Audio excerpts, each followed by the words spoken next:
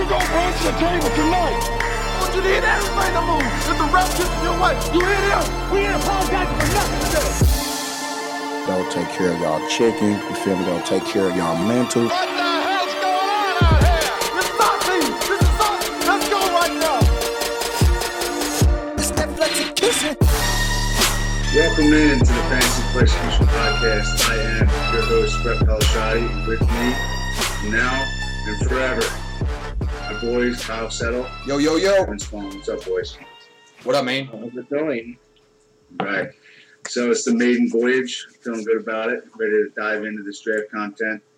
I know Kyle's got a bunch of lukewarm takes he wants to throw out, so that's going to be fun. You're used to it. Day one.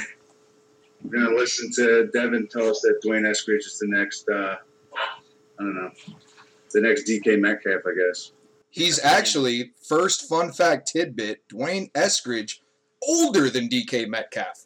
So he can't be the next DK Metcalf. Ooh, I actually didn't even know that yet either. I'm learning on the fly here. All right, so what are we doing? We're going to start with some winners and losers from the draft, whether it be veterans or rookies. We're going to dive in, get a few guys per person. So, Kyle, you want to start us off with a winner? Sure, start on the bright side. The winner, and the obvious one, the topic of a lot of discussion after free agency, after the franchise tags were divvied out, and that's Allen Robinson. When Robinson was franchise tagged by Chicago this offseason, everyone hated it. So here we go, another round. It's Mitch Trubisky, it's Nick Foles, it's Andy Dalton, whoever it's going to be. It's an upgrade from Blake Bortles, right? Well, now it definitely is, or at least you can be optimistic that it is. You can at least look at the unknown and say, hey, there's a chance that Justin Fields, who was drafted in the first round by Chicago, is an upgrade over all these mediocre and less than quarterbacks that Robinson's ever had. Now, obviously, there's a chance that he's just not very good. He fell to the middle of the first round for a reason. There was clearly concerns. You had multiple QB-needy teams just look over him and decide to go defense or wherever else they decided to do. But you have the upside of the unknown, and Allen Robinson may finally, for the first time in his career, be catching passes from a competent quarterback. Yeah, I totally agree. I mean, I think it's no secret here that I'm a Justin Fields lover from YouTube. That was going to be my dynasty pick until I traded up. I don't get the notion with all the negative stuff on Fields. I mean, I kind of understand it. Ohio State quarterbacks aren't successful. I hate that narrative. It's a different guy. Ryan Day's a different coach. He only makes one read. Well, he really doesn't if you actually watch some tape. He definitely goes over some progressions you can see. He's got a killer deep ball. He's got killer accuracy. Zach Wilson flexed that awesome across the body throw, and then Justin Fields did the same thing a few weeks later. I almost said Deshaun Watson.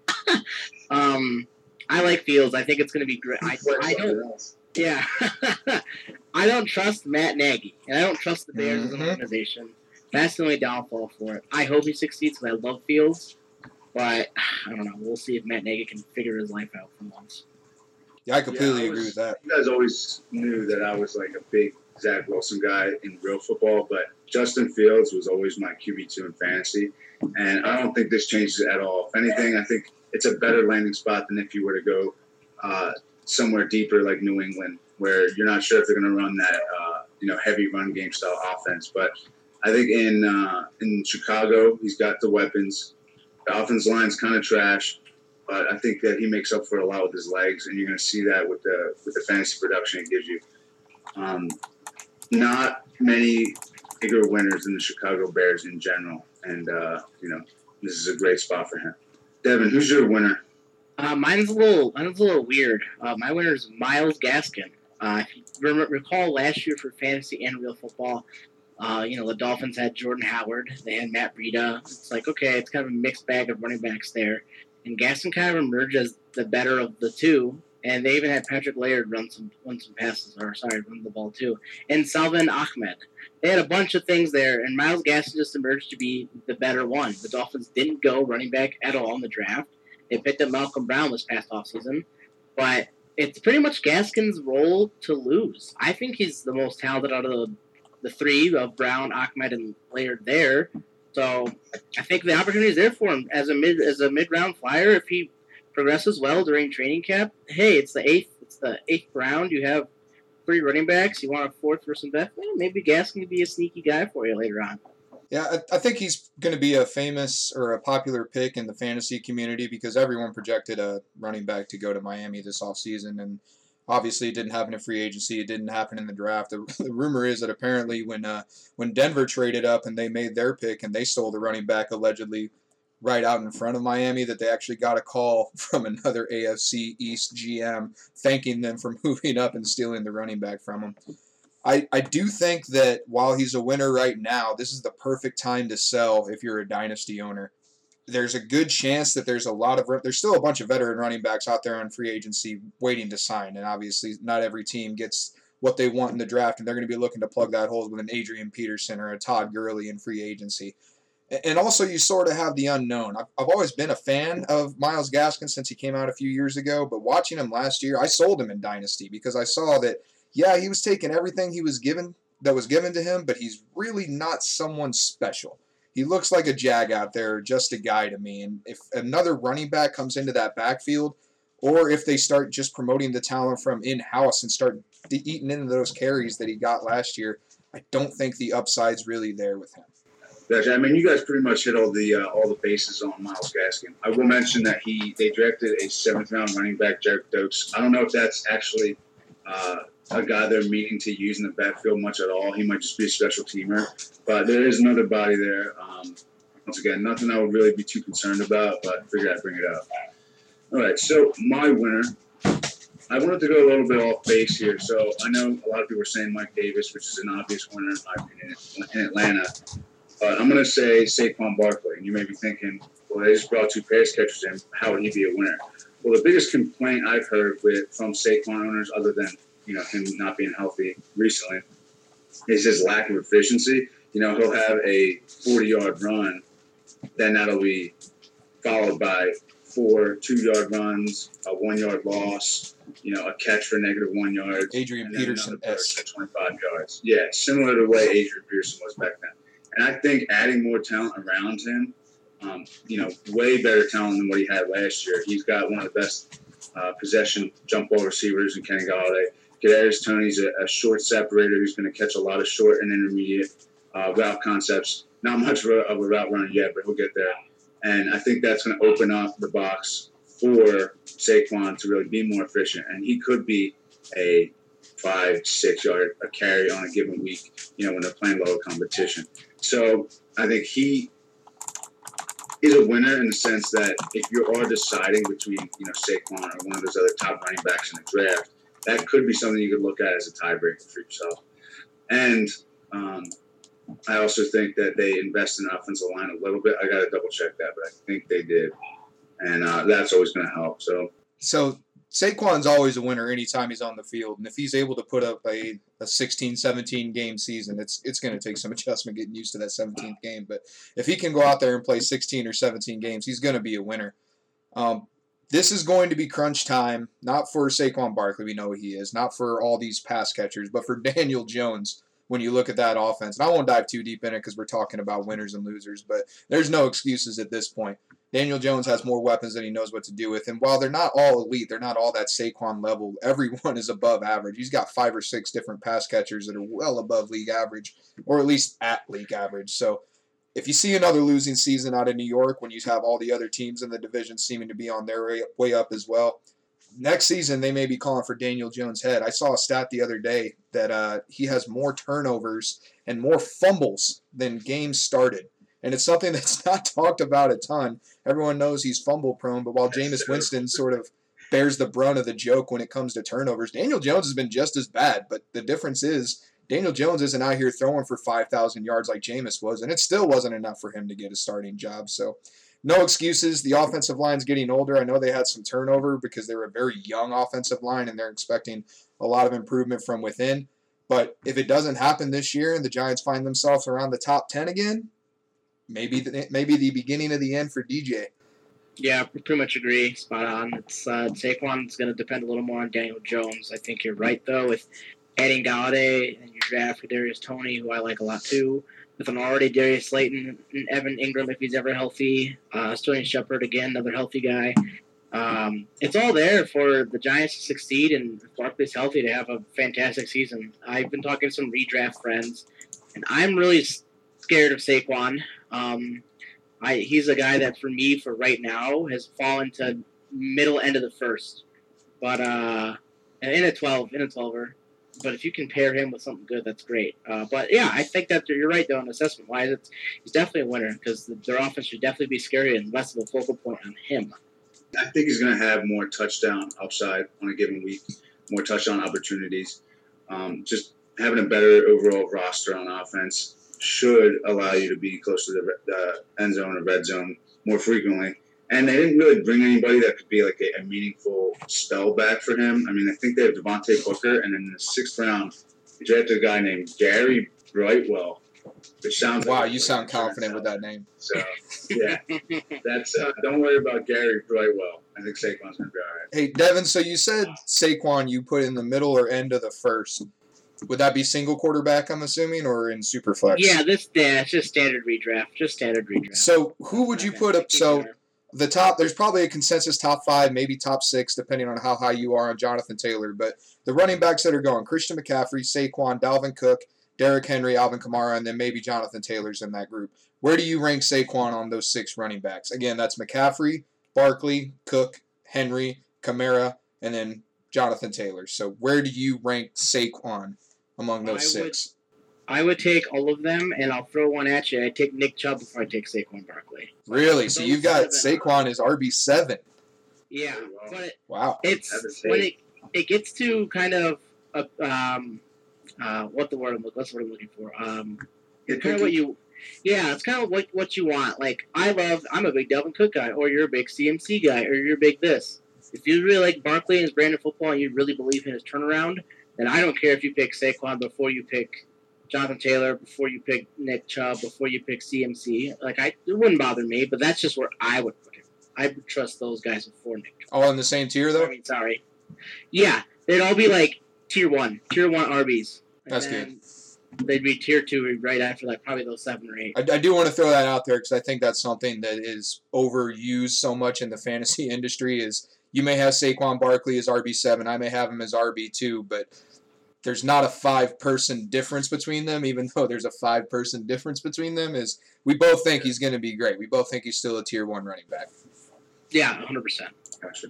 All right, so we're going to move on to our loser section. We'll go back to Kyle for his veteran draft loser. And that's Melvin Gordon. That one was pretty easy. The Denver Broncos decide to move up in the first round, or the second round, rather, and take their guy Javonte Williams, and there's no question that he's going to be stealing carries, if not taking over the backfield completely from Melvin Gordon. I've never been a massive Melvin Gordon fan. He was a first-round pick, 5-6 years ago now, and he's never really had that amazing season that everyone, I think, thought was coming from him. He's had a couple good seasons here or there. He's never really had an awful season, but he's better than just a guy, for sure. I don't want to throw him in that level.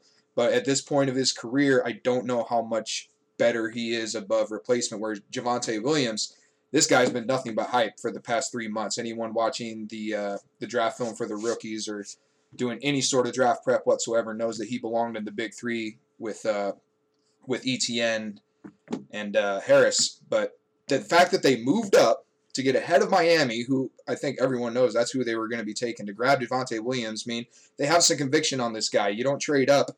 And J.J. Zacharyson actually just put out a good pod talking about the success that teams have when they do trade up for a running back, is those rookie running backs see the field quicker and more often. So Javonte, everyone already had him in that tier. The fact that they traded up to get ahead of Miami and get him, to me, means he's going to be on the field early and often. And at this stage in Melvin Gordon's career, I don't know that he has it in him to fight him off anymore. I think he's going into a contract year also. So Javonte is going to get on the field early, and this probably looks like the end of the feature back season for Melvin Gordon to me. Yeah, it's kind of weird because I swear the Broncos just came out and said that Gordon's going to be their bell cow, and the draft happens and they trade up for Javonte Williams. Maybe they didn't expect Javonte to be there, so they kind of said that when they were picking, but to your point, Melvin Gordon's only had one 1,000-yard season. Now, in 2016, he was 3 yards short of 1,000 yards. Okay. And 2017, he was 1,105 yards. He's always been a guy that's going to get you almost 10 touchdowns every year besides his rookie year. He's only missed a handful of games his whole career. He's played 12 or more in every single game of his career. But to what he was in college, obviously I'm from Wisconsin. I watched Melvin Gordon literally light up for the Badgers all the time. He destroyed Nebraska in that one game, set the single season record. Hey, everyone in Wisconsin destroys Nebraska. All right. Oh, yeah. Gordon just hasn't been the superstar that everyone thought he would be. So, going to be 28 this season when it starts, or already is 28 with the split carry rule last year. He almost had 1,000 yards and 9 touchdowns, but with a younger, healthier guy, maybe Gordon's going to float around 600-some yards. Maybe he'll stick with the double-digit touchdowns for you, but for a Tier 2 running back that I usually put in the Tier 2 ranking-wise, he's going to be slipping pretty far, I think, in some drafts. Redraft and Dynasty. Actually, I totally agree with you guys. I mean, if you look at their draft from an NFL perspective, it looks like they smashed it out of the park. Javonte Williams is going to come in, and he's going to take a lot of work. And I honestly think he's a fantastic running back. I don't know if he does anything right now that's worse than Melvin Gordon. He can catch the ball. He runs with power. I think he fits their scheme fairly well. And my loser is also on the Broncos. We'll get to that shortly. But I don't think my loser supersedes Melvin Gordon's loss from the addition of Javonte Williams. And what you just said is a good point. Is they're such similar style running backs. This is not a James Robinson, Travis Etienne situation where you bring in a guy and it's okay, we're bringing him in because he can do things this other guy can't. They're so similar in the way that they play football. They both profile as early down backs. It's not like you can just relegate Javonte Williams to say, okay, he's going to come in, he's going to be our third down back, and we'll generally start easing him into that early down role, or vice versa with Melvin Gordon. Melvin Gordon's never been the third down back on a team. He's always been the early down guy or a 3-down guy, but the fact that they're so similar, I think, is the death sentence for Melvin Gordon. All right, moving on to Devin. Who's your big loser? Mine is another kind of a late mid-round receiver, or not another one, but a mid-round receiver in Jamison Crowder. Coming off an injured year on the Jets, a team who's disastrous, but you kind of think he had some flashes with Sam Darnold, where he had a few games where he just popped off, great fantasy weeks, but he's never been that dude on the Jets, and they just drafted Eli Moore, they signed Corey Davis in the offseason, and you had Denzel Mims last year. So that's 3 receivers who are all pretty talented. Josh Jackson's on the roster. He's pretty irrelevant. But they have Keelan Cole, also signed in free agency, who I think is pretty solid. There's just a bunch of guys on there that are all better than, not even better, but they're all guys that could beat Jamison Crowder out. He's 27, coming off injury. I think he's a high-cut candidate, too. This guy might not even be on a roster come training camp. He's just got guys who are younger than him, and maybe better. I don't know about Corey Davis, but maybe already better than him right away. Why pay the veteran the salary he's going to have when you can just save the money or take a small L on the salary, cut him and move on, and you roll Zach Wilson with Eli Moore, your slot guy, because he's a primary slot receiver. Eli Moore's there. Your slot job's gone. Denzel Mims and Corey Davis are your 2 outside guys. Where's Crowder going to fit on this roster? Because Keelan Cole's also a slot guy. There's just nowhere for this guy to go, so why even have him on your team? This guy might not be on the Jets. Maybe another team picks him up that could use a receiver. The Pats could kind of use a receiver after losing Julian Edelman, so maybe that'll help, but that's not really going to help his value either because, as we know, Cam Newton's not the best pocket guy. How the hell is Jamison Crowder only 27, 28 years old? This guy's been in the league for at least 15, 20 years. I know. swear. I had to double check that. I was like, there's no way. That is ridiculous. But, Devin, the cut possibility is something I hadn't thought about until I took a look at. He's an $11 million cap hit, which he signed that contract with New York back in 2019 when they were a trash team, and they probably, by all accounts, still are, but they had all the extra cap room, so spend all the money you want. He's an $11 million cap hit, and only $1 million goes against the cap if they decide to cut him, so he might be a cap candidate, a cap casualty, rather, I should say, if they decide to move on, because you're right, Elijah Moore, that's how he profiles. He profiles as a slot receiver. He's going to come in. He's going to take Jamison Crowder's job, which, although it's the last year of his deal and maybe you don't want to cut him, next year, obviously, this is Elijah Moore's role. But is it going to happen this year? I think there's a pretty good shot. Yeah, I could totally see a path to his irrelevance sooner rather than later. I mean, when you bring in Eli Moore, one of my favorite receivers in the draft, you instantly have to look at him as competition, if not the complete takeover of the role for Jamison Crowder. They spent high draft capital on him, early second round. They spent money bringing Corey Davidson, as you already outlined. I think they're looking to completely turn over the roster they inherited from the Gase experiment and whoever was their GM at that time Boo. before Joe Douglas came in. So, yeah, I totally agree with you. They also brought in Michael Carter, Javonte Williams' running mate, and he's primarily a pass catcher out of the backfield. I don't know if he's going to get a lot of between the tackles role. So you can look to him to take targets away from Crowder as well. So overall, not a good look for Crowder. Definitely think we're all down on that. All right, guys. So my loser from the draft is all of the Broncos pass catchers. And I know there's a lot of hype around Noah Fant, Jerry Jeudy, second year. KJ Hamler from Penn State got drafted early there last year. But I think between trading up to draft Javonte Williams, that might signal a philosophical change in their offense. They want to be a little bit more run heavy. They also drafted a few offensive linemen, I believe, in the draft as well. But the big key indicator of why the pass catchers are losers is what they didn't do in the draft. Mm-hmm. They had Justin Fields on the board for them, just staring them in the face, hey, I'm your next franchise quarterback. And they said, now we're going to take an overrated cornerback. Yes, I said Patrick Surtain is overrated. AC Horn. Hell yeah.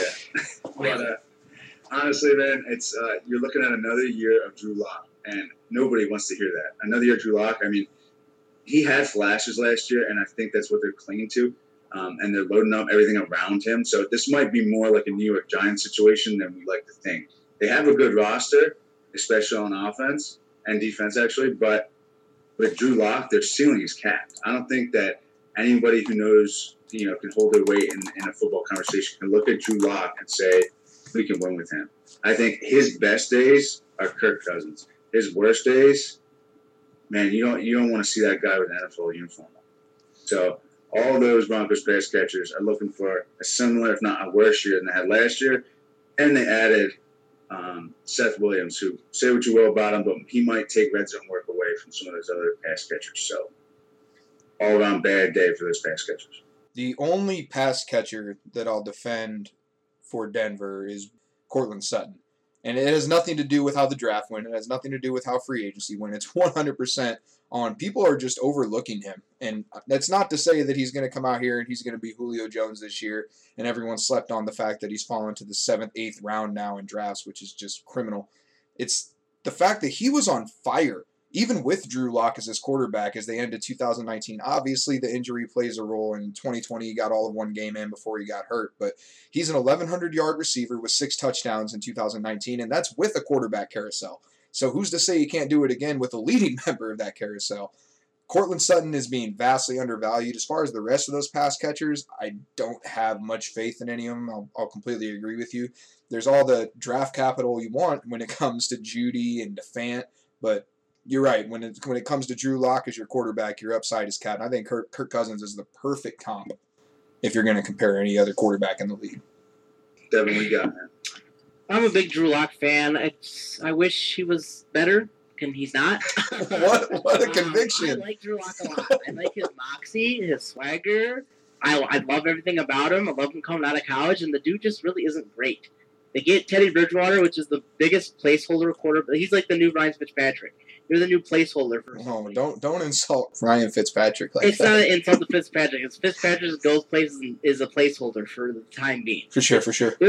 They're just Bridgewater. You're gonna win 7 games, 8 games, and that's kind of about it. He'll keep you floating. He'll throw 26 touchdowns, 10 picks, 3,000 yards. Drew Lock on his best days, like you said, he's pretty much a Kirk Cousins. And on his bad days, he's a really bad Mark Sanchez. And ew.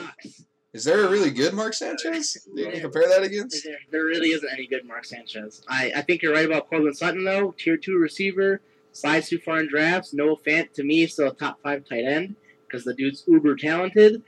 But then you're kind of depending on the ball getting to him. And him getting it. Like, he'll probably have weeks where he has 3 catches for 30 yards and no touchdown. Mm-hmm. Because they're going to be losing 21-3 because their offense can't put a damn drive together. And he's sucked just force-feeding the ball to probably Courtland Sutton. I like Jerry Jeudy a lot, but in a redraft, I probably don't touch Jeudy or take him super late. It's not a talent thing for some of those guys. It's just we don't trust your quarterback situation. And for most of the Broncos pass catchers, we do not trust your situation. Yeah. All right. Good work, guys. We're going to move into our mock.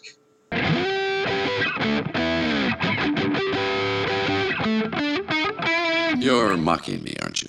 The Fantasy Flexecution Mock Draft. All right, we're going to move into our mock. So, with the number 1 pick in our Dynasty Rookie Super Flex mock, Kyle, you're on the clock. All right, this one's easy. Way we're doing the mock today is we're just going to rotate the 3 of us, 1, 2, 3, 1, 2, 3, 1, 2, 3. We're not keeping these teams, so it'll just be, all right, I'll pick a team. This is where I value them. At 101, this is easy, going with the Super Flex, and even, honestly, you could use some consideration if we're not talking Super Flex. I don't think I'd take him unless it's a 2 QB league, but Trevor Lawrence is the easy 101. Doesn't require a lot of conversation, but I will say this. While Lawrence is the 101 and he's absolutely deserving of it, I am starting to get more and more skeptical just watching the way that the Jacksonville Jaguars decide to build their team. Now, this is obviously an expansion team from 20, 30 years ago, but they don't exactly have a track record of winning. I don't think they're a very well-run organization. We're only a couple years removed from players literally giving up mid-game on this team. And granted, yes, there's a new structure in place as far as the front office and obviously Urban Meyer in the coach, but I don't know that I could put all my faith in the Jacksonville Jaguars to maximize Trevor Lawrence. And Lawrence, obviously, everyone knows he's the best thrower of the football to come out, at least since Andrew Luck, and a lot of people put him even higher than them, myself included. I think he's amazing. But is Jacksonville going to do everything they need to get the most out of him? Either way, though, the upside is there. It's undeniable. This man is a freak. He has been for 4 years, and everyone knows he's going to be, at a minimum, a successful NFL quarterback. Yeah, I mean, I totally agree. He's a stud. It's a no-brainer pick. You're in Superflex, whether you have good quarterbacks or not, this is your guy. Don't overthink it. Take Trevor Lawrence at the 101 and move on and be happy about it. Trevor Lawrence, no matter what. Mm-hmm. Yeah, mine's pretty simple. Especially basing off my dynasty team and our league together is Justin Fields. I think he's the second best quarterback, and I think he's a lot closer to Trevor Lawrence than a lot of other people like to think. I'm not going to say much about it because everyone knows I love the guy. He's great, and if he hits all the wickets that I think he can hit, this guy should be one of the top 3 best quarterbacks in the NFL for the next 15 years, I hope. So we're only a couple days removed from the draft, so this is all very preliminary. But earlier today, I actually did move Justin Fields down from number 2 to number 3 in my Superflex rankings, and I brought Trey Lance above him. And it's not so much of what I think Justin Fields is, it's just the coaches. You talked about it earlier, Devin, when we were talking about our losers of the offseason. Do I want to put trust in Matt Nagy to develop a quarterback? Who knows if this is the last year that there's the Maggie Pace structure in Chicago, but it hasn't been a good one. It hasn't been a successful one. The years of Nagy developing quarterbacks with Andy Reid seem like so long ago because he has done nothing but fail since he's gone to Chicago. They haven't even had a 4,000-yard passer in the history of the franchise, and I will continue to rub that in the face of Bears fans as long as it's a fact. But the only reason I moved down Fields is not because I don't think he's good. He's got the best upside of any quarterback in this class, and that might include Trevor Lawrence. It's the fact that there is a chance that when this Nagy-Pace relationship goes down in flames, that Fields goes down with them. I don't think it's a high chance, but I think it's more of a chance than Trey Lance has of going down the ship with Kyle Shanahan. I think that relationship is perfectly sustainable for the future. Yeah, I mean, I think it's a good pick. You're betting on the talent, and I think if you're going to bet on anybody, Justin Fields' talent is one that's totally worth the bet. But as Kyle mentioned, you are taking that bet with risk. I mean, who knows if he doesn't have 3 offense coordinators over the next 3 years? You know, I mean, that's a recipe for disaster for a rookie quarterback, especially one that has concerns about processing speed and running a more pro-style system in the NFL. So I like the pick, but there is risk. I'm up on the clock with 3rd overall, and I think this is a no-brainer. I'm taking Trey Lance. I thought Trey Lance had the highest upside of any quarterback, whether it be fantasy or real football. And I think that is why you saw the Niners trade up from 12 to 3 to go get him, because they saw what a cap ceiling looks like for the past few years with Jimmy Garoppolo. And as of right now, nobody can put a cap on Trey Lance's ceiling. He has tremendous athleticism. He has a very accurate arm in the short and intermediate. He really needs to work on his deep ball accuracy. But in terms of fantasy, that'll play. And that'll play very well in San Francisco's offense. They run a lot of play action. They rely on the run game. They have good targets, good yak guys. So if he wants to stay fairly short and intermediate in his rookie year while he's still learning a complex offense, he's still going to have a ton of guys getting yards for him after the catch. So I think depending on when they actually insert him into the lineup, I think you're looking at a potential league winner in Superflex in the second half of the year this year. So not only is it a good pick for later on, but I think you have a ton of upside at the end of the year this year, depending on how long it takes him to develop or how long it takes them to give up on Jimmy Garoppolo and insert Trey Lance, the future, in San Francisco. Yeah, Lance and Shanahan's a perfect marriage. Everyone saw it as soon as – if it wasn't for all the speculation leading up to the pick, this is something people would have been talking about for weeks or months before the draft. The quote that came out of I forget whether it was John Lynch or Kyle Shanahan that actually said it. They said that Trey Lance was the smartest quarterback in the draft. Now, that's high praise for a draft class that had the amount of talent that you saw a quarterback, to include Mac Jones, who that's what he's supposed to be cashing his checks on, is how smart he is and how pro-ready he is to run an offense. But Shanahan or Lynch, whoever it was in San Francisco, said, hey, this is the smartest guy right here, is who we traded up for in number 3 in Trey Lance. And even if he's just okay, Shanahan's going to get the most out of him. That offense is too user-friendly for him not to succeed. All right, back to you, Kyle, with the 4th pick. For me, being Superflex, this one's pretty simple for me. I did have to have a little bit of a deliberation on whether I would pivot away from quarterback, but to me, the choice is still there. It's Zach Wilson out of New York. I think, obviously, it goes without being said that in Superflex, quarterback is king, but I think Zach Wilson is getting a little bit slept on. I don't know if some people have some buyer's remorse over what happened with the whole Sam Darnold thing, but Zach Wilson is not going to play football for Adam Gase. Okay, he's going under the Shanahan system. He's going to be under Mike LaFleur, the brother of Matt LaFleur. So he's going to be running the same Shanahan offense that everyone's been running. And we just got done talking about how well Trey Lance is going to fit into it. So New York had their choice at Trey Lance, and they decided that Zach Wilson was their guy. So I think there's a reason to that, and I think he's going slept on right now. I think he has just as much upside as the other 3 guys that just went before him. Yeah, I can see that. I have what's his name, Zach Wilson, ranked 5th out of all the players, so can't really argue the pick. There you go. Yeah, I mean, when it comes to Superflex, take your shot on quarterbacks. I don't think that's ever really a bad idea, especially ones that are drafted this highly in the NFL draft. So, good on you for making that pick, looking at team building wise. I'm just worried about his bust potential being pretty high, because what he got away with in college is not going to work right off the bat in the NFL. He's got a pretty steep curve coming from BYU to the NFL, where he had one of the best offensive lines in college football last year. We know the struggles New Yorkers had with their offensive line. I mean, they traded up to get Elijah Vera-Tucker, great player, but he's a guard. I don't know how much impact he's really going to have right off the bat. And like we mentioned his weapons earlier, but they're still young. I mean, Denzel Mims, are we sure he's that good? Elijah Moore, I love him. I think he's going to be great. But people bust. He could not be so good. And then you have nothing at tight end. You have We're just burning down Chris Herndon now? We're going to pretend like he doesn't exist? I don't think his supporting cast is all that great. Take that and just the history of New York mismanaging rosters and coaching staffs. I'm not sure that his talent can really shine through. And I think he's the highest upside passer in the draft. And I think Trey Lance the highest upside rusher. You might be thinking, well, what about Trevor Lawrence? Well, he's the best at all of these things put together. But what's his name? Zach Wilson, the highest upside passer in the draft, has a steep curve on a not so great organization with not so great weapons and a big question mark in terms of how he's going to assimilate to the NFL. So I like him as a player. A lot of risk in this pick, and I wouldn't take him at 4, but I see why you would. So I got the next pick, 5. There's 3 things you can pretty much 3 picks you got here, and if you took any of the 3 at my spot, I wouldn't argue with you. I will take. This is kind of a risk, but I'll pick Najee Harris. Steelers have no O-line. Big Ben's 40. He's not good anymore.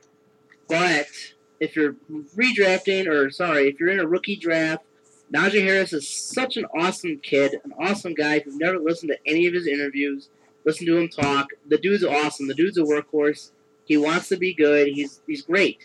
I think he's got all the potential to be another Derrick Henry in the league. Not that he runs like Derrick Henry, just a successful ass Steady Hell, Eddie. they're running back. Steady running back. It's just the situation he's coming into is a little sketch because their team, on paper, you got Deontay Johnson, you got Trace Claypool, you got Juju Smith. Okay, well, your O-line stinks. Who's going to block for this guy?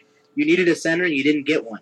Your offense lineman retiring. You let go of Alejandro Villanueva. Jeez, mouthful. It's a risky pick, sort of, but I like the talent a lot. But if you went into the other two guys, that Brett's going to pick one and Kyle's going to pick the other, I'm not going to argue him. So Tomlin did address, head coach of the Pittsburgh Steelers, Mike Tomlin. He did address that they did not address O-line early in the draft. I don't know if they addressed it at all. If they did, it was nothing noteworthy. But He addressed that they didn't address that they addressed it. let's say it like that. Let me try again. He addressed the fact that the Pittsburgh Steelers did not address offensive line in the draft. Does that make sense? Did I get it right that time? Yeah. So he put it out there, and he talked about a thing that I think a lot of people forget about is the fact that this is not Madden, all right? They are not locked into their overalls, and that carries on year to year. Internal improvement does happen with the same players, okay? And if they're confident that they can get it out of the same players, then who are we to say any different? I think a lot of people think the only way you can improve your team is from bringing in outside sources, and that's not the case. Players do get better. They do improve over time. But back to Devin's pick, I think of the three guys that we're talking about here in regards to this pick, Najee Harris is probably the highest floor. There's not a lot of chance that Najee Harris comes out and he just completely lays an egg at the NFL level. He's talented enough to do it, and he's walking into a bell cow role. So of all the guys on the board, you talked about it with team building back when you were talking about when you would take Saquon in the first round. If you're looking for that floor in your rookie draft, Najee Harris is absolutely your pick here. Yeah, I mean, I love Najee Harris. I think he's going to be very good in the league. I am worried about the offensive line, but I'm more worried about their situation in general really deteriorating around him. I mean, who's going to play quarterback for them next year? Their other offensive linemen that they're bringing back are getting older. They have no cap room to really bring anybody else in. Najee Harris himself, I don't know if he's much of a creator. I think he can make the first guy miss or run him over, but I don't know if he's much of a creator on his own. And in that system, I mean, they were spoiled with Le'Veon Bell, who was totally a yards-created machine. But then when they had James Conner, they still had this fantastic offensive line. Now you're missing a creator at the running back position, and you're also missing a Tier 1 offensive line. I think he's going to overcome that because he is good. He's a very good running back, and they're going to hitch their wagon to him. I mean, they draft him in the first round when they have all these needs, and there's no way they don't understand the needs that they have on their roster. So they made a decision to draft him anyway. They're going to give him the volume. Volume's king of fantasy. I like the pick. All right, so I'm up at, was it 6 now? 1-6. So Yep. my pick is going to be Travis Etienne. So I have Jamar Chase ranked above Travis Etienne. So As you I'm should. thinking, why would you take Travis Etienne? I think this is a team-building move. Travis Etienne, young running back, drafted in the first round, with the athletic measurables that you look for, the production that you look for, big-time program. I think it's a no-brainer because when you get a running back drafted in the first round, you're almost guaranteed volume. And I know the argument against it is James Robinson, and Kyle's chomping at the bit. He's ready to dive into this. But let me get my piece out first. James Robinson is undrafted free agent. He was picked up by the previous regime that had, just got fired. You bring in a college coach that's used to having 5-star recruits at running back every year since he's been a college coach coming to the NFL, and he knows he has a mold in mind, a guy he wants to run the ball for him with his new shiny quarterback. So I think it's almost a guarantee that he's going to overcome James Robinson early in the season. You might not see it week 1 or week 2, but I think in short order, Travis Etienne will be getting the lion's share of the carries and catches out of the backfield over James Robinson. And I think his skill level, even without a certified bell cow role, is enough to become a high-end RB2 by the end of the year. Okay. Now, Jamar Chase, the guy I was deciding against, I think he is the closest thing to a surefire stud wide receiver 1 in the NFL. I don't know how Cincinnati is going to utilize him. and it kind of scares me. But I would take him if I had a bunch of stud running backs on my team. But I think if you're picking this highly in the rookie draft, you probably don't have a bunch of stud running backs on your team unless you traded for this pick. So I think this is more of a philosophical pick to take young running backs early in dynasty rookie drafts. All right, let me hop on for the record and disagree with just about everything you said. So, like we're talking about, if you're picking at this area in the draft, what are we at? We're at 1-6. Okay, Yeah. so you're a fringe playoff contender, but you're not quite there yet. All right, so why would you not take the wide receiver in Jamar Chase that's a surefire hit and it's going to be on your roster twice as long? That's what I'll say with that. And that's just a philosophical difference on what do you want, running back or receiver. But if we're just talking about the players, Travis Etienne, I think because of his pass catching and the fact that he does have the high draft capital, he's walking into a bad team that's going to be throwing a lot. He's probably going to go out there and catch 70 passes his rookie year. Like, he has that ceiling. It's something that could definitely happen. But I don't see how you sleep on Jamar Chase and the kind of upside that you have from a generational receiver. This is one of the best receiving classes that we've seen out of college football, and he's the top. He's the cream of the crop. Why do you not want Jamar Chase? It was a little bold. I mean, we had 3 wide receivers. Who's the last receiver prospect that's been better than Jamar Chase? This year. I don't know if it's generational, but who's the last receiver that was a better prospect than Jamar Chase? CeeDee Lamb was comparable, very close. CeeDee Lamb wasn't even the first receiver in his class. Call one generational. Henry Ruggs was the best receiver last year. Ask John Gruden. Yeah, good one. No, but I mean, it's pretty obvious. Viagra and whiskey. That dude has no fucking idea what's going on. I mean, that's pretty obvious, isn't it? You mean you shouldn't draft 3 defensive backs in every single draft? I guess that's on Mayock, though. But either way. I totally understand your concerns with the pick. Trust me, I do. And like I said, I have Jamar Chase ranked above Travis Etienne. If we're just talking about straight up who is the better player. But I think when you need running backs, they're harder to find outside of the rookie draft. Gosh, this ain't it. When you have an opportunity. What's up? This ain't it. If you need running back help, I'm drafting Jamar Chase and I'm trading him for an RB1. Who would you rather have, DeAndre Swift or Jamar Chase right now? Just off the top of the dome. Jamar Chase. I don't know. I think that's fair. I'd much rather have DeAndre Swift than Travis Etienne, the guy who looks like he's going to be in that bell cow role on top of the pass catching work. And I think you could easily, if you're in that dire need for a running back, take Jamar Chase, flip him for DeAndre Swift. That you bring up DeAndre Swift because he's like 88th percentile comparable to Travis Etienne. Yeah, they are very close, I guess. That is a really random player to say that's really Evan, what do you think about that pick? It wasn't one of the big 3 I was mentioning when I was picking, so that threw me for a loop. But you loved Travis Etienne since he was a freshman in college. I fucking slurp his dick off. Yeah, exactly. You absolutely love this guy. So, I mean, your philosophy makes sense to me for a guy who has Dalvin Cook only on his dynasty team of the leagues that we're in. If I was picking or you were picking, and the best player available was Jamar Chase, but Travis Etienne was still there, I would go against what Kyle said, and I would pick Travis Etienne because I am in agreement with your philosophy. Where this receiver class is so damn deep. If I don't pick a running back, if I don't pick a receiver here, well, when it comes back to me, I know it's just us 3, but thinking it's a little long term. When it comes back to you got Eli Moore.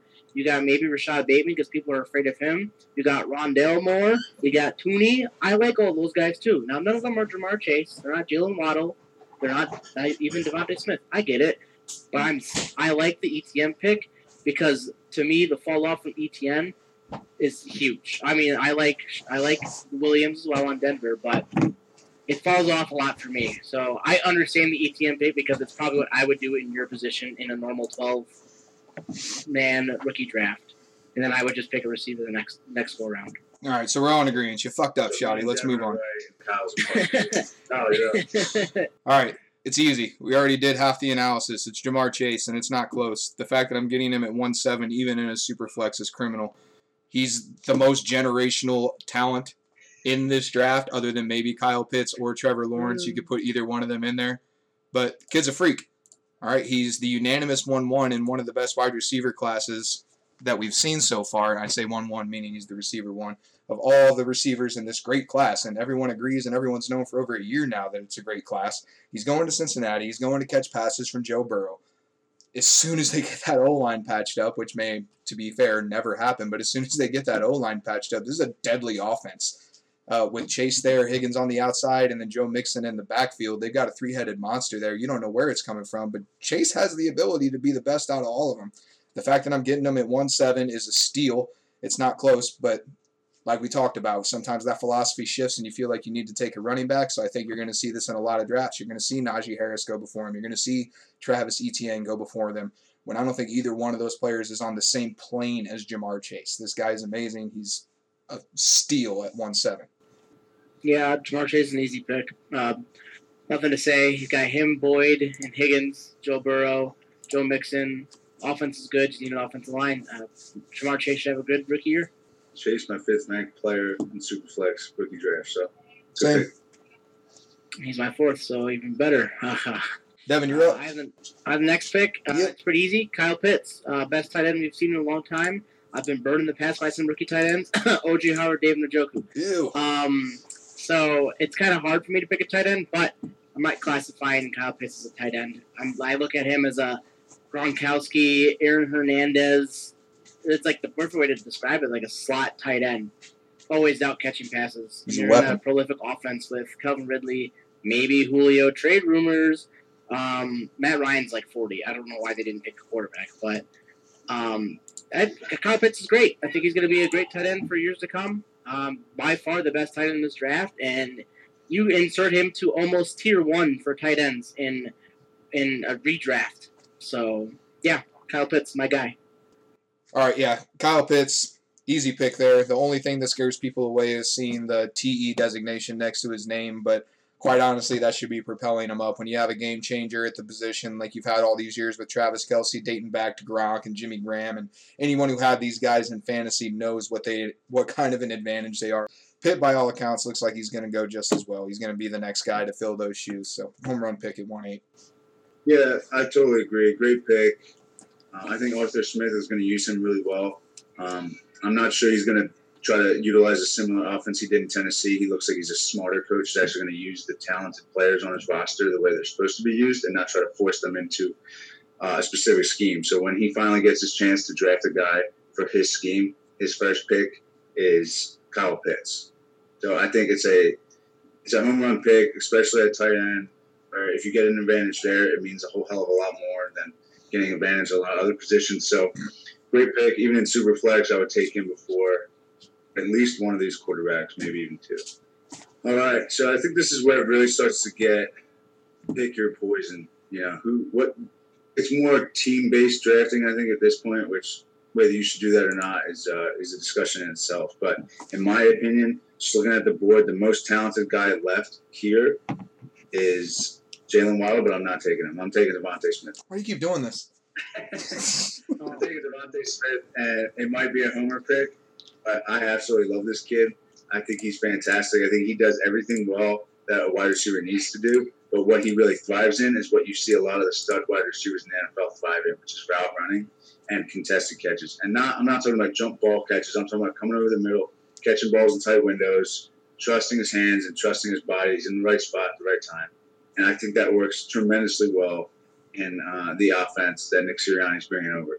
Now, once again, another new head coach, his first pick on offense is Devontae Smith at 10 overall after trading up to go get him. I think they have a really detailed plan for this kid. I've listened to everything they could possibly say about him before and after the draft, and they love him. I love his talent. I love his mentality. 166 pounds of badass. I love this dude, and I think he's going to kill it in Philly. The only reason I would take Waddle ahead of him is honestly Waddle's more talented, but I don't like the situation as much in terms of at a volume standpoint. Yeah, I think Waddle might get less volume than Smith will get. I think Smith is going to get peppered with targets from year one, and you're going to know what you have. At least you're going to know what you have by week 8 or 9, I think, in Philadelphia. So that's my pick. I don't dislike the Smith pick at all. Whenever I first started digging into this rookie class and I saw Devontae Smith, the first thing anyone's going to talk about is how small he is.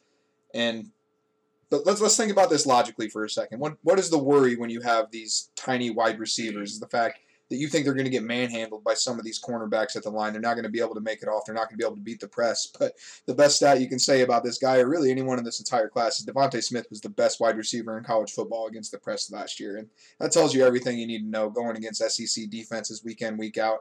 And the man wins the damn Heisman. All right. So while I may not be all the way convinced and a surefire DeVonta Smith is absolutely going to hit, I think he absolutely has that possibility. It's definitely in his range of outcomes. While he does have probably one of the highest ceilings in this class, he also has one of the lowest floors, because whether or not that translates to the pros, that's the question, right? If everyone knew his college game was going to translate, he would have went off the board at the same time as Chase, or maybe before him, okay? But as far as the situation, he's going to Philly. He should be the surefire one right there. You got a young quarterback in Hurts. If it pans out and the offense clicks, DeVonta Smith is going to be at the front of that. In short, I'll say DeVonta Smith. I guess you're kind of hoping. Did you say in short, DeVonta Smith? Or yeah. Well, he's the same height as Justin Jefferson, so he's not that short. They're both 6'1". Justin Jefferson. What? 6'1". DeVonta Smith 6'1". That's what I'm reading right now. I gotta fact check you. That's crazy. Hoping that DeVonta is your Justin Jefferson, that type of receiver, just a little skinnier. I don't disagree with the pick. I would have went Waddle, because to me Waddle is super close to Jamar Chase, and I absolutely love Jalen Waddle. But yeah, I understand the reasoning. There's connections there with Hurts and Smith being on the same team before, just like Tua and Waddle being on the same team, and just like Jamar Chase, Joe Burrow being on the same team. And Trevor Lawrence and Travis Etienne. Jelly Bean and T-Law. Old Jelly Bean, Travis Etienne. But yeah, pick's fine. I just would have went Waddle, so you're sort of wrong. Devin No Holds Bars, I did fact check you, because I did not believe for a second that DeVonta Smith was the same height as Justin Jefferson. Google has them both at 6'1".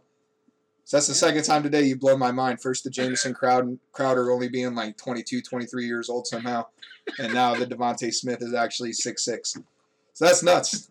All right, we're back up to me. Smith is actually taller than he is pounds. He's taller in inches than he is heavier. Oh, no, yeah, that I completely agree. All right, we're back around to me at the 110.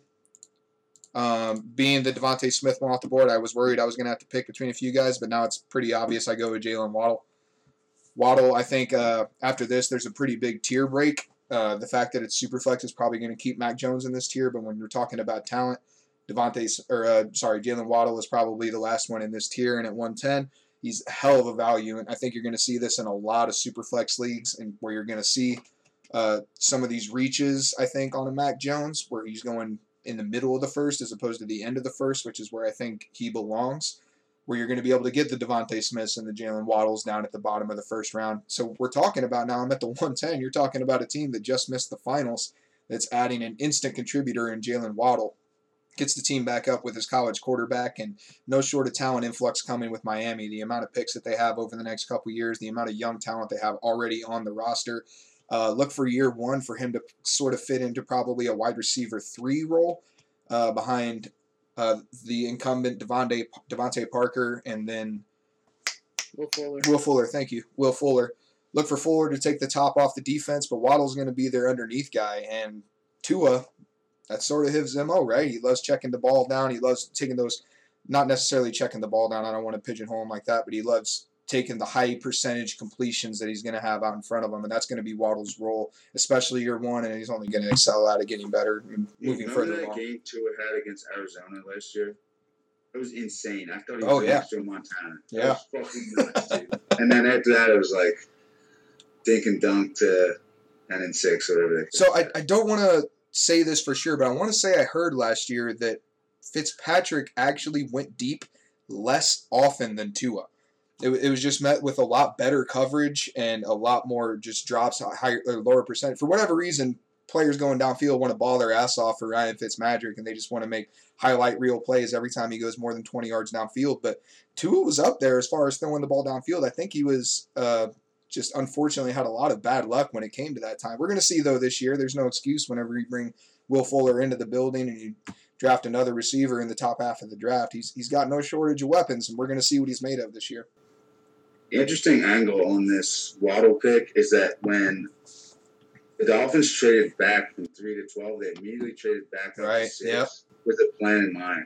Mm-hmm. You have to think they thought they were either getting Jamar Chase or Penny Sewell. That's at least what a lot of people were saying, and they ended up not having a chance either one of them. So was Waddle their fallback guy, or was Waddle their target? So I guess it depends on how you look at that, because in the same breath, you can say, if I'm thinking about it, the top 3 were chalk quarterbacks. Everyone knows that. Number 4, Atlanta, kind of a wild card, but they probably weren't going receiver, being that they had Ridley and Julio both on the roster. So the first place you really had a question of a receiver coming off the board was at Cincinnati, where they're either going Jamar Chase or probably Penei Sewell at the time. And then that leaves them at 6, meaning in my head, I'm thinking ahead of the time. That means I'm either going to get Jamar Chase or Jalen Waddle, and that's who I'm trading up for. I don't think that they were settling. I think this is probably one of the players that they had in mind. It may have been the last guy that they had in mind, or sort of their safety fallback, but I think when they traded up to 6, they absolutely had to consider Waddle was going to be a possibility. I don't think they're going to regret it. I think it was a hell of a pick. Either way, I think it was a good pick in fantasy, and it was just an interesting angle on it. What do you think about it, Devin? Jalen Waddle's a good pick. I love the Dolphins' pick for it. It's, like I said, he's super close to Jamar Chase in my book. They're both fantastic. For the longest time, I had Waddle ahead of Chase. For the longest time. Whole season last year until like mid towards the end of the year, I was like, I'll look Jamar Chase is WR1, and then Waddle's a close WR2.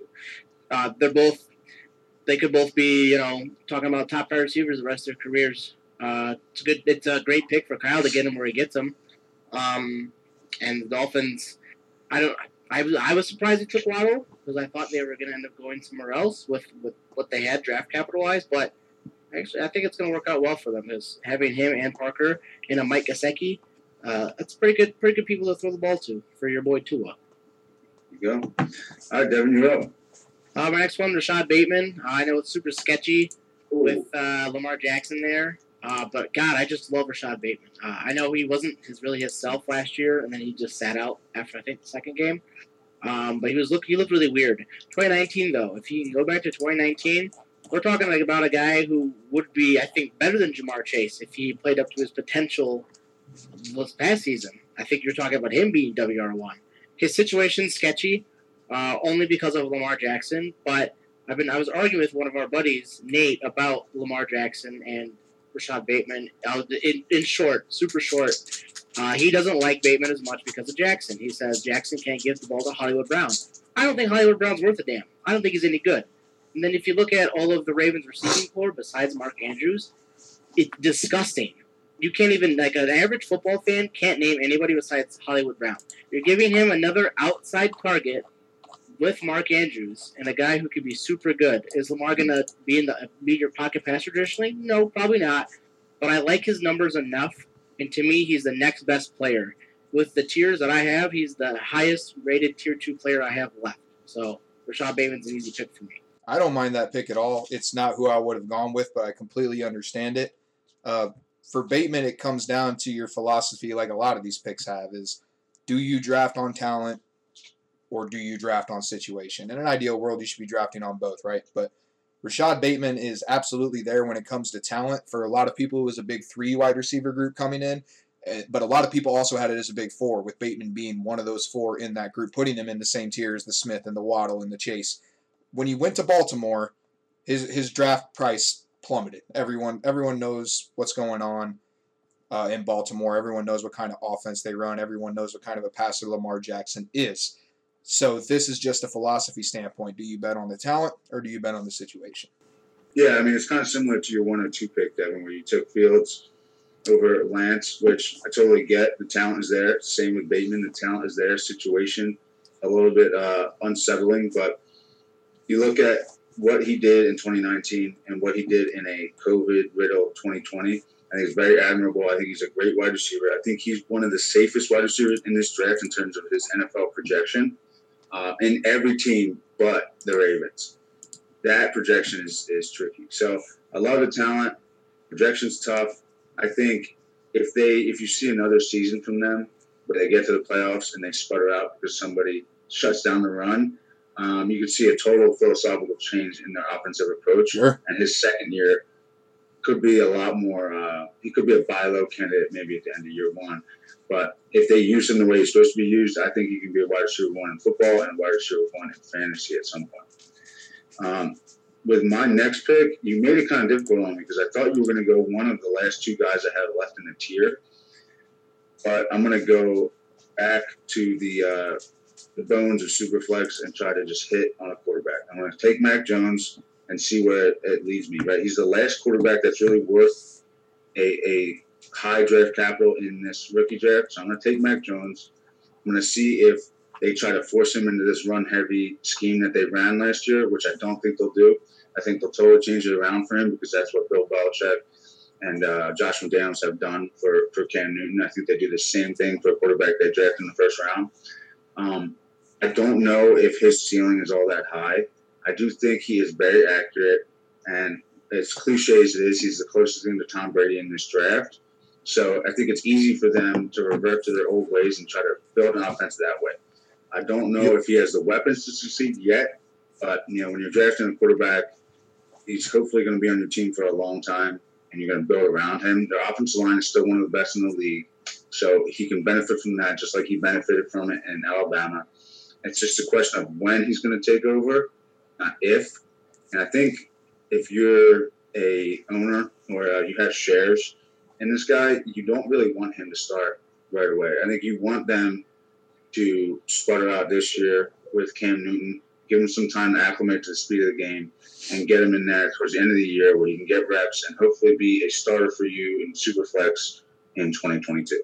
I love how episode 1 we get to dive into so much philosophy about fantasy football, whether it's about Superflex or Dynasty or what. But I have to go back to it with my point on Mac Jones, and that is when you're drafting quarterbacks in Superflex, you're not drafting them the same way that you are in 1 QB leagues. In 1 QB leagues, there is no reason whatsoever for you to have the QB 20 on your roster, even the QB 12 really on your roster, okay? You want that high ceiling. You don't really care about the floor because in a 1 quarterback league, you cut bait, you move on, and you grab someone off waivers who has just as high of a ceiling. In Superflex, that's not the case. In Superflex, you love the QB2. You love what Jimmy Garoppolo has been for the last 2-3 years when he's been healthy. You love what Kirk Cousins done for the last 3 years. You love what Matt Ryan does every other year when he's not an MVP candidate because you love the 20 points that you're raking in every single week from that low-end QB2, and I think that's what Mac Jones is destined for. I think QB 12 to 18 range is probably his ceiling, but I think his floor, once he takes over, once he's established, hopefully gets some better weapons with him, is probably somewhere in that low-end QB2 range. And in Superflex, if I get that at 112, I'm ecstatic. Yeah, the Mac Jones pick's good. He's my last ranked Tier 2 player, 14. I think you're gonna want to ride Cam Newton all year for the Patriots. I think you just let Cam have his 1 year thing and see what you do there. Win games, lose games, doesn't matter. Let Mac Jones sit for a whole year, learn from Bill and learn from McDaniels, and kind of get a grip for the NFL game. You're right. Yeah, I think at his best, he's gonna be like a nice. I mean, Kirk Cousins is another good comparison because of the fancy numbers he puts up with. Kirk's just kind of a steady guy. He does have those stinkers, and I can see Mac having some stinkers, but Mac Jones should get you between 20 and 25 every week going forward after his rookie year, especially when they hopefully get some weapons. They have so many running backs, so many different running backs there that the backfield's not an issue. It's just got to find some pass catchers for the guy. I think all the tools are there. I think he's going to come with a chip on his shoulder too, falling as far as he ended up falling. And he had that Stone Cold Steve Austin walk coming up to greet the commissioner. I think maybe he's going to have a little more something to prove. And I like quarterbacks who have stuff to prove. So I'm low on Mac Jones, but I'd like the pick a lot. You love the chip on the shoulder quarterbacks in the NFL. I do. That's why I love Aaron Rodgers. The most critical part of this evaluation is his name is McCoracle. That is big facts. Yeah, when you typed that, I was like, that's a typo. And I looked it up, I was like, it's not a typo. But like Devin said, the way he was walking up to the commissioner, you'd have thought Mac was short for McGregor. Like Connor with the swag. Anyway. And on the back wall, Shotty points to the McGregor that he's got hanging up. So I'm going to recap the first round real quick because we have finished up the first 12 picks. The first 2-3 picks, pretty chalk. Trevor Lawrence, Justin Fields, Trey Lance. And then at number 4, maybe the first curveball somehow is Zach Wilson. So 1, 2, 3, 4 is quarterbacks off the board in the first round. We get our first pair of running backs, and just like the NFL draft, they go back-to-back. Najee Harris followed by Travis Etienne at 1-5 and 1-6. First wide receiver doesn't come off the board until Jamar Chase at 1-7. Kyle Pitts, the unicorn tight end, at 1-8. Followed by 3 receivers in a row, Devontae Smith, Jalen Waddle, and Rashad Bateman at 109, 110, and 111. And then Matt Jones rounds out the first round at 112. All right, so after the first round, it's pretty clear that I'm the best drafter in the room. But we're back to Kyle. I'm not even going to dignify that with a chuckle. Who are you going to pick here? All right, so moving into the second round, I think the first round was pretty much chalk.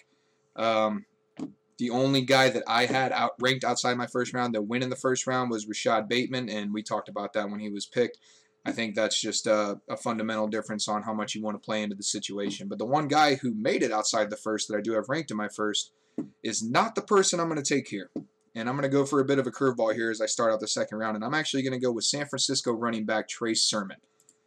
And I know a lot of people are going to say that is sort of crazy because Javonte Williams is still on the board. But we talked a lot about situation, and I talked about it when I talked about Trey Lance being my QB2. That Shanahan offense is too good. And call it coach worship, call it what you will. Trey Sermon has more draft capital invested in him, even though he was what, a day 2, day 3 pick. He still has more draft capital in him than any other running back in that San Francisco offense. So, Shadi, you talked about it when you talked about ETN and what kind of loyalty are they going to have to UDFA James Robinson. It's nothing but UDFAs whenever you go to San Francisco. So I'll take the guy who actually has some draft capital in Trey Sermon, and it has nothing to do with the talent. This is I want the situation more than anything. If you get yourself the lead back for Kyle Shanahan, you got yourself at a minimum an RB2. Yeah. Yeah, I mean, go ahead, Devin. Go ahead. I was going to say, yeah, you did a good job of convincing me why you picked Trey Sermon. Yeah, that's a good point. They have Raheem Mostert, and then a bunch of other randoms that just run the ball a bunch for whatever reason. I think Mostert's talented, but dude got hurt and missed 8 games last year. So Trey Sermon, it's a good safe pick eventually for a guy who's gonna get lots of touches. So yeah, good pick. I like Trey Sermon's landing spot. I'm not a big fan of him as a player. So that's kind of where my sticky points are in this pick. And they also drafted Elijah Mitchell in the 6th round, and I think he might actually be the better running back than Trey Sermon. Athletically, he completely dominates Trey Sermon in almost every category. The only thing is I think he's a little bit smaller. He's 10 pounds lighter and 2 inches shorter.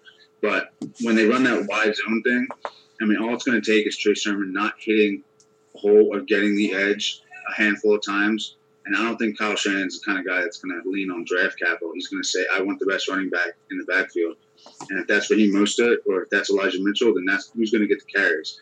So I think you have a high floor or a high ceiling, but a low floor with Trey Absolutely. Sermon. And he's also had a lot of health concerns. So I'm just a little concerned about him as a player. I like the landing spot. Wouldn't have picked him here. I think the other running back that has yet to be named is clear and away the better prospect and the better projection. The one Devin's about to take. Go ahead, Devin. Yeah, Javonte Williams, my next pick. Pretty awesome that he follows me where he does. For you picking Sermon, it just works. Volume should be there for him. Him and Melvin Gordon will probably split for a little bit, like you saw with him and Philip Lindsay last year. I just think eventually he could take over Gordon's role, but Gordon might vulture the touchdowns from him. They're pretty much the same running back. Gordon catches a lot of passes. Javonte Williams catches a lot of passes. So similar. They're so similar. They are. But I think it's a good spot for him. The only question mark is your quarterback. But I just think Javonte Williams is a safe, great pick right here early in the second. Yeah, I love that pick. I think he should have gone in the first round. I think he should have gone a handful of picks before where he went. So I think it's great value. I like drafting running backs early. And I think his 2-year projection is as good as the other 2 running backs, if not better. So I really like Javonte Williams. All right, I am deciding between 2 wide receivers, and it's tough, man. I think I'm going to go with Terrace Marshall because he's been my guy the whole time, and I love his skill set on Carolina's team. So he the biggest. He's a big target wide receiver, which is kind of hard to find in this draft. And I think that his skill set matches up well with Joe Brady's offense. Now, whatever you think about Sam Darnold, even if he's as good as Teddy Bridgewater, I think he'll be more aggressive.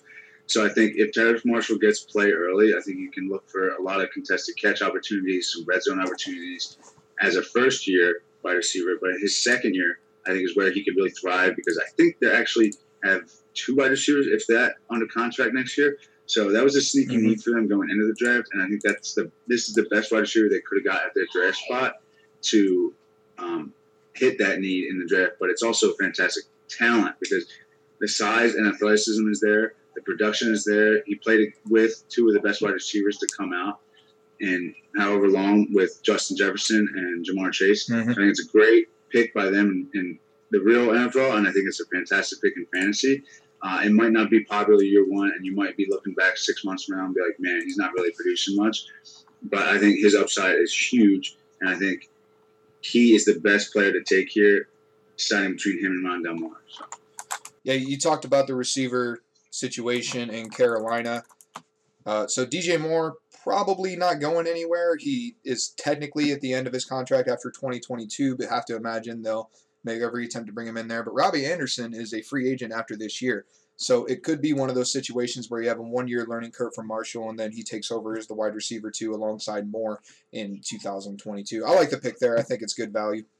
Yeah, I'd agree. Terrence Marshall's a nice pick. There's some players that I really would love to see in that Carolina offense, Justin Fields. But I think it's great. And they just picked up that 5th-year option on DJ Moore. Obviously, he's not going to go anywhere. He's going to sign a big contract.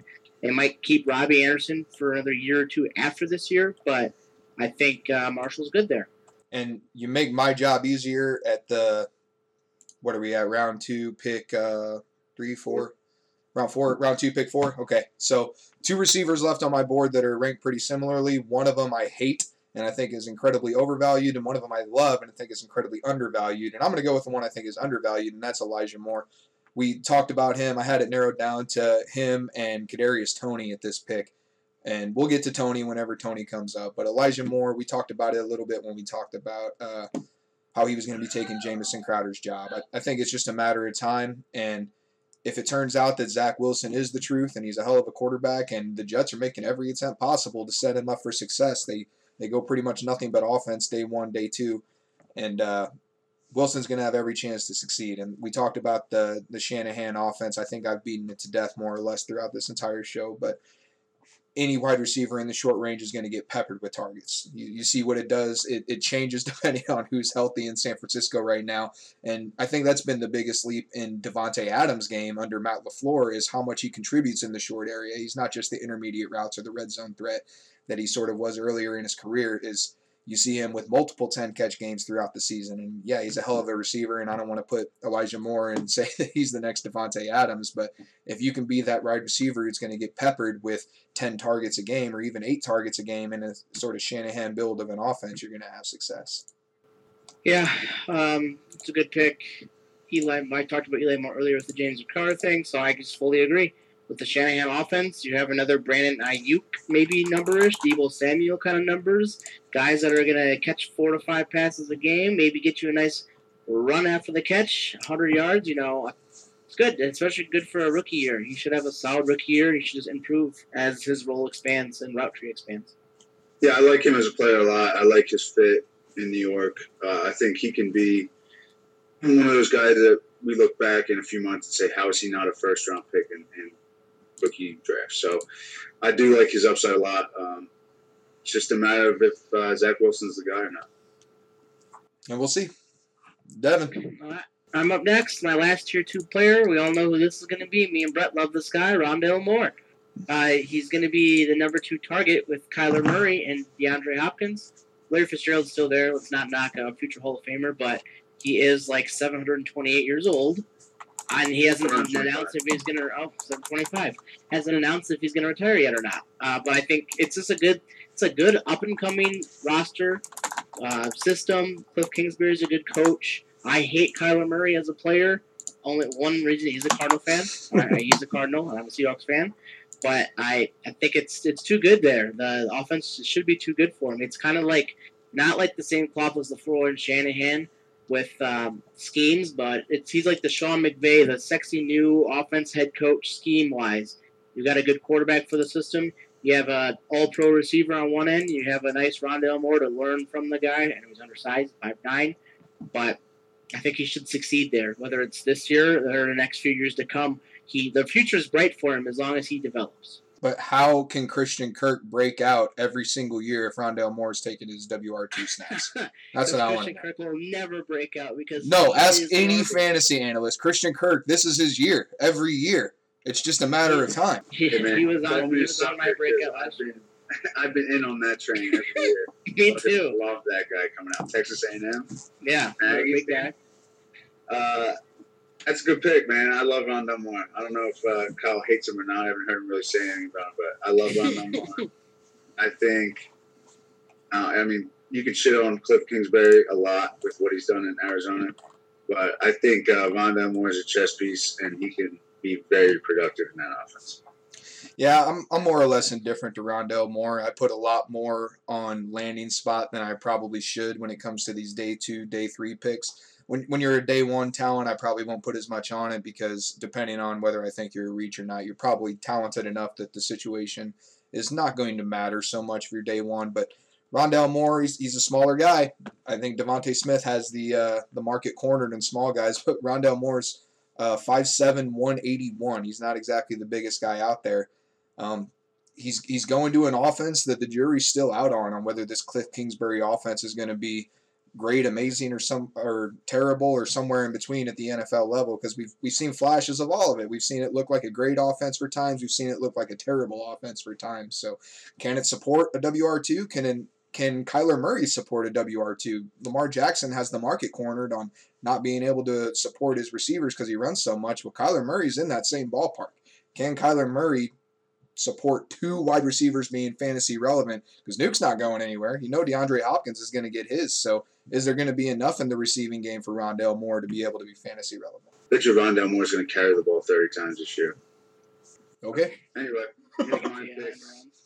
Yeah, I think he's going to get a lot of play. So my pick, it might surprise you guys a little bit, but I'm taking Amari Rodgers for Green Bay. Ooh.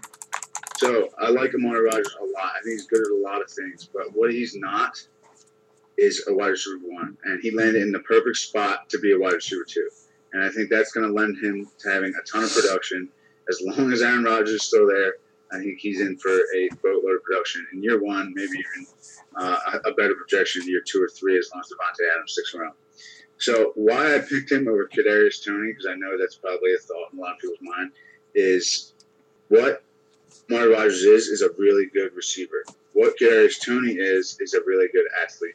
He's not yet a wide receiver. He runs routes, but he runs routes. He doesn't use technique. He's all run. Well said. And he gets by with that in college. I mean, especially in playing for Florida. But I don't know if that's going to play in New York. I don't know if he's going to be able to get away with that. I mean, on those speed routes that are primarily, when I say primarily, 100% based around speed, like a quick out, right, where he's literally he's taking one step forward and darting to the sideline. And, yeah, he's probably going to be productive in those areas. But can he sell a route against an NFL cornerback? I'm not sure. I think Amari Rodgers can do that. I think he can do it very well. And I think he is a great compliment to Devontae Adams. And I think if you draft him here, even if you don't want to keep him on your team, he'll be a great grade chip because the number 2 in Green Bay, whether they're good or not, is always valuable. So that's my guy. The hype train is starting to load up. I can see it happening a year in advance because 1 year from now, do you know who is under contract as wide receiver for the Green Bay Packers? It's the guy you just claimed in this draft, Amari Rodgers. Every single other wide receiver is restricted or otherwise free agent for the Green Bay Packers. So what you said absolutely rings true. He's not a number 1. Everyone knows that. But I think he has a Deebo Samuel type ceiling.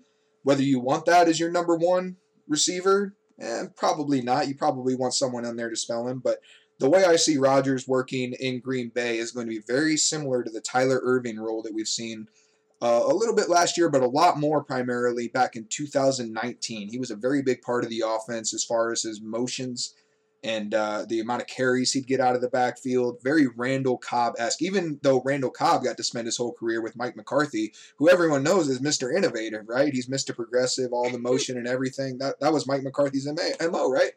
No, but Randall Cobb was still able to be productive, even though he fits much more the mold of a coach who will get him in motion, who will get him open in short space. That's the kind of touches I think we're going to see from Amari Rodgers. I think you're right that he's definitely not a WR1 in fantasy or in real life, but sell him to someone next year when they see his name is the only one under contract. His value is going to double over the next calendar year, I guarantee it. Yep. Yeah. Kyle, you're back up. Kyle, right? You're back. Kyle. Gosh dang it, and y'all are going to make me. I told you 3 picks ago who I was debating, and now you're going to make me talk about Kadarius Toney, and I really don't want to. But now you got to drop him. Now we're at 2-7, and I can't let him slide any further. And my gosh, we took Rashad Bateman at the tail end of the first round. Devin did at 111 because we wanted to ignore situation and bet on the talent. And if you are a Kadarius Toney believer, then you can bet on the talent here. His situation's not good. I'm sorry. We talked about it at the top of the show.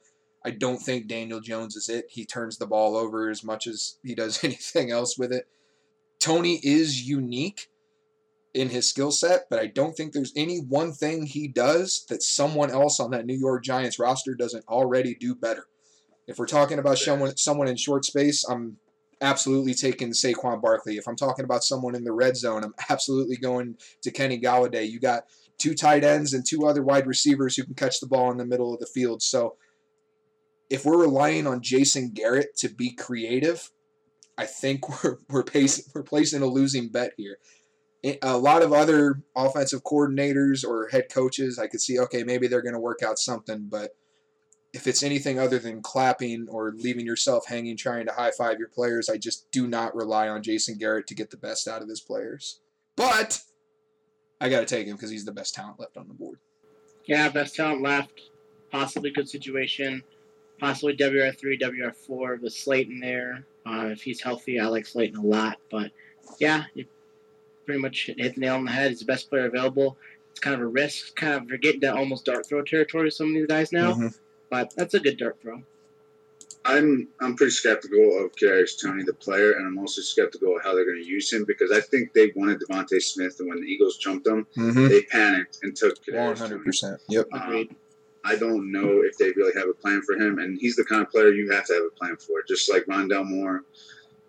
He's not going to do everything that you want a wide receiver to do. He's just not physically capable of doing it yet. So unless you have the best wide receiver coach in the league that's going to coach him up and get him to where he needs to be, he's a role player. And that role better be available and it better be defined. Hey, before we move on, someone has to say something nice about Kadarius Toney because I feel like we just spent the last 5 minutes talking about how much we hate him. I'm going to say he's unique. Uh-huh. He's unique. Beat that, nerds. Oh, shit. All that being said, Kadarius Toney is a fantastic athlete. And if used correctly, he's very explosive. He won't be, but yeah. There's a reason why he got drafted in the first round, right? I mean, no matter what, I think he was getting drafted in the first round. I don't think people were expecting him to go at 11, where he went. 20. He was going to go in the first round. 20. They traded down. Oh, yeah, they traded down 20. I don't think there was a doubt he was going to go in the first round. Mm-hmm. It was just you were hoping that he landed somewhere that could utilize his athleticism better than Jason Garrett. Mm-hmm. Pretty much sums that kid up. My pick's going to be the only homer pick of the draft. He's the second to last tier 3 guy I have, and it's Dwayne Eskridge. Seattle's going to have one of the fastest receiving corps in the NFL. That's definitely true. He's a sub 4.4. He was a two-way guy. Played receiver receiver and kick returner. I think he's going to kind of slide on that Lockett role. Lockett's rookie year, second year, third year, where he's returning kicks and playing receiver. I think he's going to be that guy. A lot of people, I've been tweeting about it all goddamn day, hate this draft pick. I don't know if I know what's on the Seattle Seahawks roster, but our WR3 is fucking Freddie Swain right now. There you go. 5'9" guy, who I do like Freddie Swain, but our need at receiver for WR3 is pretty high. Josh Gordon never panned out because this dude can't stay off the weed, as Stephen A. Smith always says. I think Eskridge is a great pick for Seattle, and I think he's a nice pick for Dynasty. It's kind of weird because we just extended Lockett, and you have DK who's on that rookie contract. So what's his numbers going to look like? In reality, WR3s in Seattle going to get you 40 to maybe 50 balls, 500 to 700 yards, maybe 6 touchdowns, though.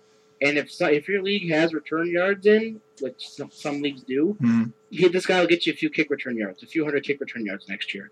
Let me ask you this real quick, Devin. So you know who the 1 and 2 are in Seattle, but when they're in 11 personnel and they're running 3 receivers out there, you know who's not moving to the slot. You know DK staying outside, but is it going to be Eskridge or is it going to be Lockett in the slot? Lockett is a great slot receiver, but with us drafting Eskridge, unless you're throwing a tight end out there and then you have Lockett in the slot, to me you got to put Eskridge in the slot because Lockett's still our best pure route runner. So his slot number should be there. It may not be the first few weeks because we kind of bring on some people kind of slow, but I just think it's a good pick. Oh, okay.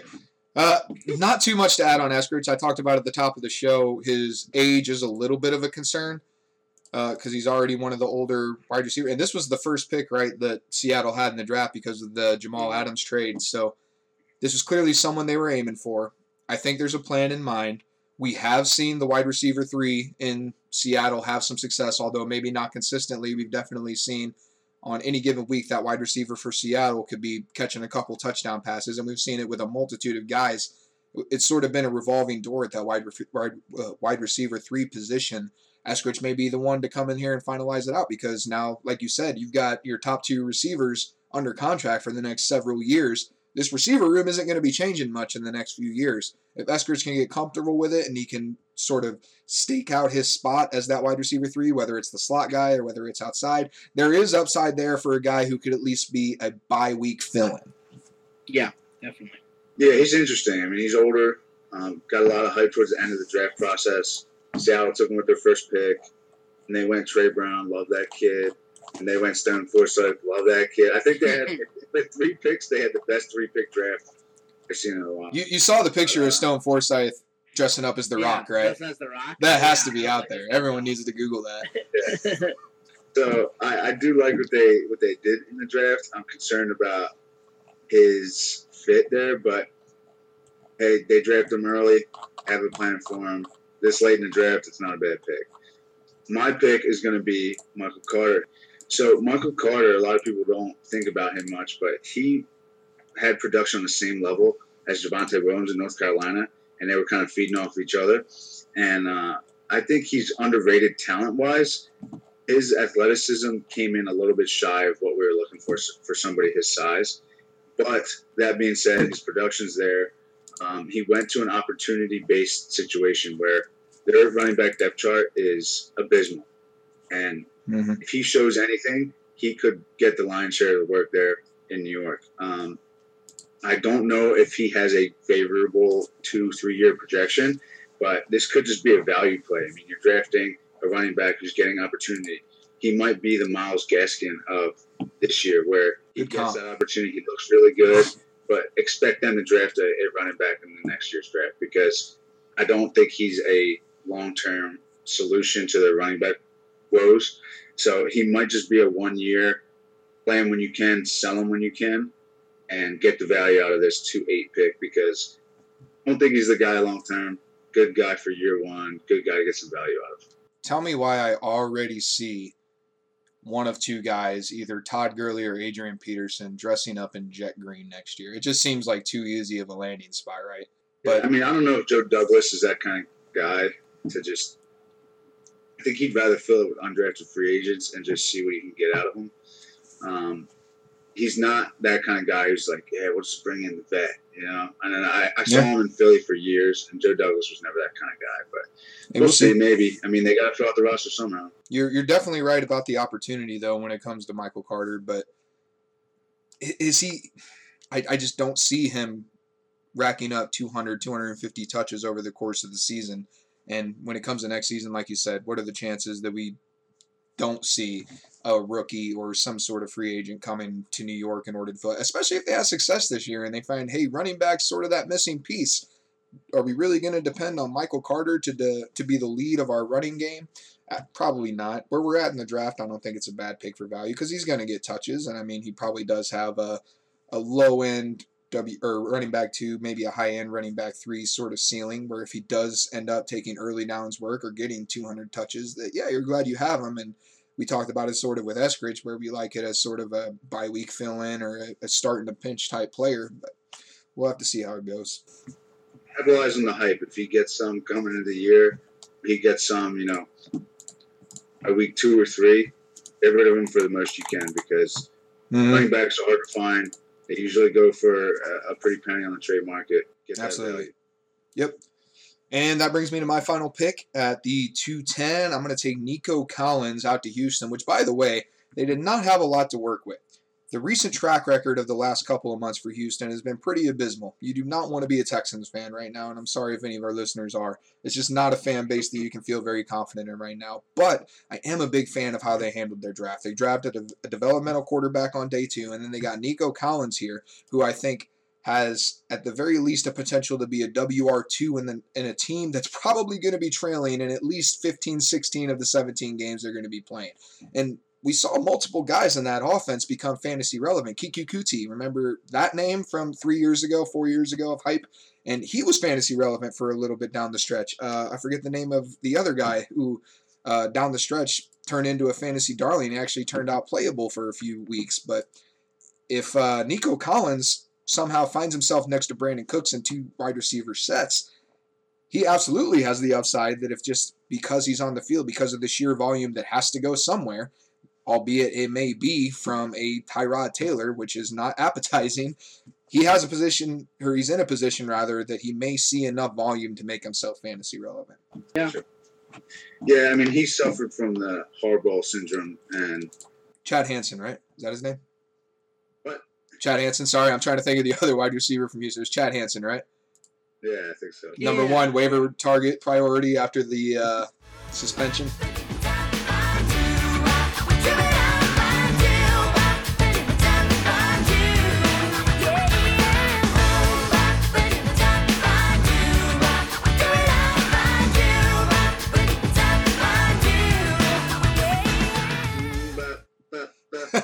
That's it. Yeah, so I like Nico Collins. He's very athletic. He's a big wide receiver. Like I said, with Terrace Marshall, it's kind of hard to find in this year's class. So the upside's there. I mean, who's throwing the ball? I have no idea. Yeah, maybe Deshaun Watson. Maybe. Deshaun Watson's probably the 3rd most likely quarterback to be throwing him the ball, as weird as that sounds. I know, right? It's either going to be Tyrod Taylor or Davis Mills, most likely. Yeah, probably. Devin, who you got? My last pick, another kind of a weird dart throw here. I actually don't think it's weird. I think his first name is Dayami Brown. Dayami Brown, North Carolina wide receiver, 6'1". This guy ends up on the Washington football team with Terry McLaurin, Logan Thomas, kind of an exciting receiving core. And you know who's throwing the ball? Ryan Fitzpatrick. You know what this guy does excellent in college? Deep ball. No. This guy, I think, if I'm reading this correctly, caught 8 touchdowns of 40 or plus more yards since 2019 at North Carolina. 55 catches, 1,100 yards, 10 touchdowns. He's a deep ball guy. You got a great route runner and McLaurin, and a great overall receiver. You got Logan Thomas. This guy's going to take off the top of your defense on a random Ryan Fitzpatrick dart every other week. So this guy might get you 3 catches for 120 yards and 2 touchdowns 1 week, and maybe he might get you 0 because he's kind of just a deep ball specialist. That's what you want on the fill-in, though, right? You're shooting for that ceiling when you have the bye week replacement, which, by the way, we're talking about the end of the second round. Anyone coming in here, they better not be a staple in your fantasy lineup unless you plan on picking 101 next year. So the guys we're talking at this spot, these are the guys that, hey, maybe I have to put them in a pinch, and you got to take that ceiling whenever you make that call. Exactly. This guy is not going to wow you with anything he does as a receiver. Just right now, he's pretty basic, but as a deep threat, like think Deshaun Jackson in his prime, where this guy's lighting it up on the deep end every other fucking week. He's got 140 yards and 3 catches and 2 touchdowns. All right, we'll hold you to that. If Dayami Brown does not have 140 fucking yards every other week in his rookie year, Guy will come back and let Maybe you not know. his rookie year. Just think of a player like that. That's the kind of guy you're kind of getting year 1, year 2, year 3. That's my pick. My last pick. I like Diami Brown. I think he went to a great spot for him to fill a role. He's not going to be asked to do too much in year 1. They had Deshaun Jackson for a few years in Washington, and they definitely reaped the rewards of having a deep threat. And I think it opened up a lot for guys that were there underneath him. And now they finally seem to have a full wide receiver core put together. So he's not going to be asked to do too much, but he might have some explosive games in year 1. And that's enough hype for me to take him at the end of the second round. You remember who was with Deshaun Jackson back in those days on the Washington? Well, they weren't the football team at the time, but on Washington, do you remember who was the number 2?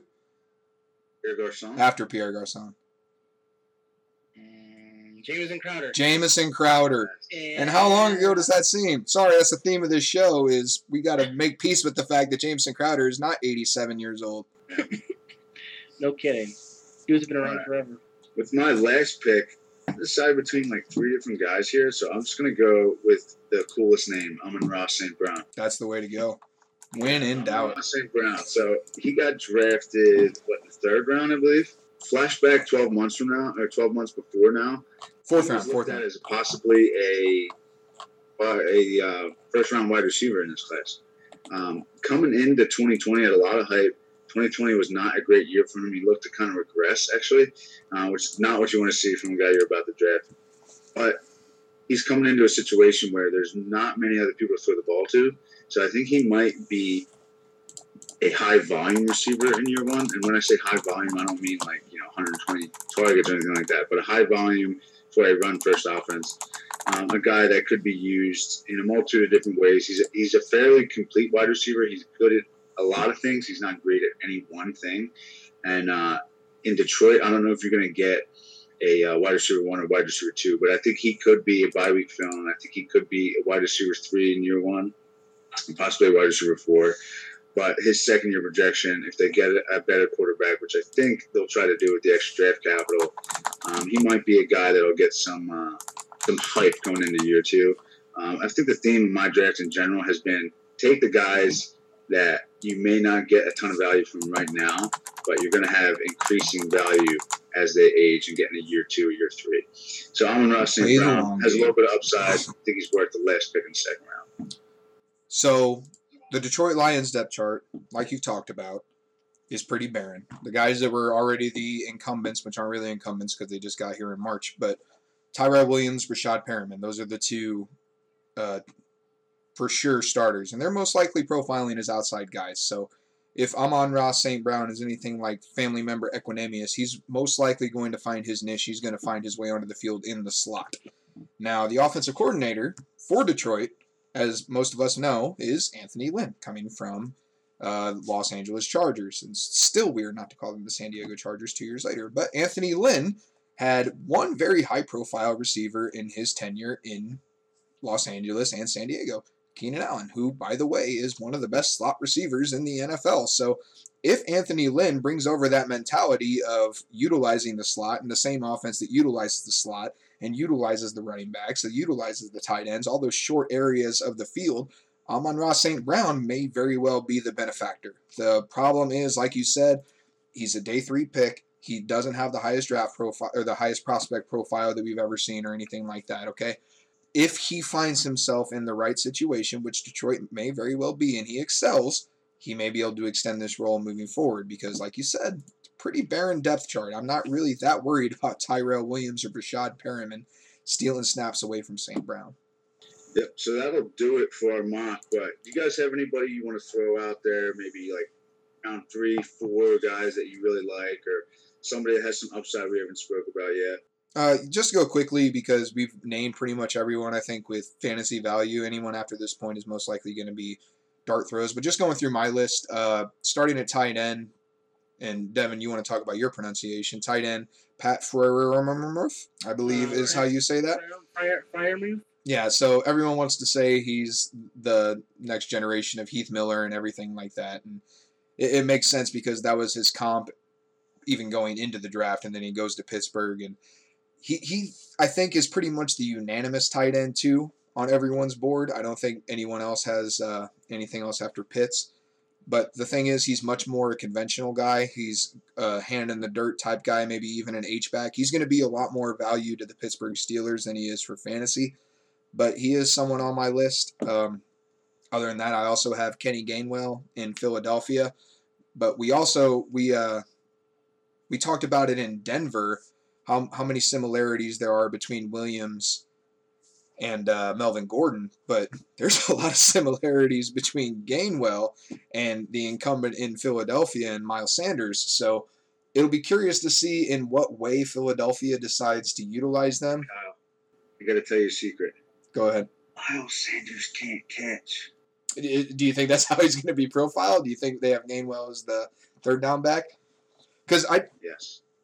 Sanders was not profiled as just an early down runner coming out of college. That's something that just seemed to happen in Philly, which, I mean, he started his career and he had one of the best pass-catching running backs of all time in there with the backfield with him, but I didn't think Sanders was a bad pass catcher coming out of college. Let me hit this quick, because I could speak on this like 20 minutes, but Sure. Miles Sanders has been spelled by the likes of Darren Sproles, Boston Scott, and they as a pass catcher. So whether it be nurture or nature, he's not a pass catcher in this offense. So I think Boston Scott is a guy they're not paying a ton of money to. They don't want to pay a ton of money to, so they bring in Kenny Gainwell to take that spot over. And he becomes the new Boston Scott plus. You know, I think he can run better. I think he's as good of a pass catcher. I think he's got a much better profile. I would have liked to see Gainwell land elsewhere, but I think it hurts Miles Sanders more than people are giving it credit for. So Miles Sanders, one more year left on his deal. If you're a Miles Sanders fantasy owner, are you going out of your way to try to grab Kenny Gainwell? Yes, for sure. If I still had him, I would have, but I traded him. Okay. Who you got, Devin? Who's your later round bubble pair with? Quick 2 dart throws. I'll touch on both of them really fast.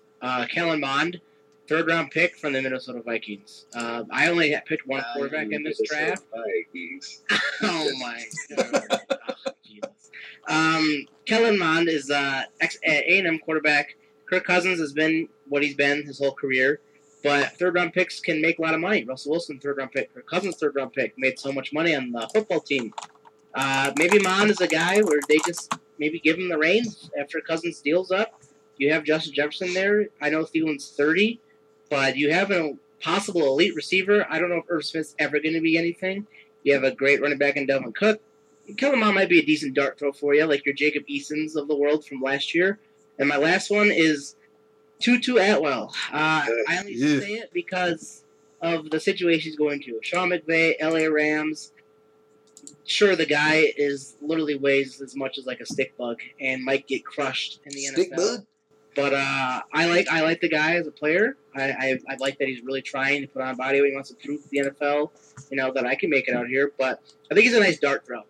Late round dart throw. Why not stash Tutu Atwell on your taxi squad or throw him way down on the bench and just see what kind of happens with him. Do you want to hear something disgusting? Yes. Do you know what Kirk Cousins' salary cap hit is in 2022? Oh, I bet it's like 45 million. 45? Golly. I was gonna go super That's low. disgusting, but obviously he signed the famous, or at this point for Vikings fans, probably infamous contract where the entire thing is fully guaranteed. So they're not moving on to Kellen Mond anytime soon. Cousins is finishing out that contract, but he's going to get out of that in 2022, and he's going to be 34 going on 35 years old. So I can't imagine he's getting much interest to return, and Mond may be the heir apparent after a couple of years behind him. Gotcha. Yeah, I mean, taking shots on late round quarterbacks is not a bad idea in Superflex. Every one of them but Ian Book. Do not draft Ian Book. You don't think so? You don't think sitting behind Jameis Winston? I'm joking, but legit, like his farthest throw ever was 55 yards, which sounds like a lot, but in comparison to other quarterbacks, no, it's not a lot.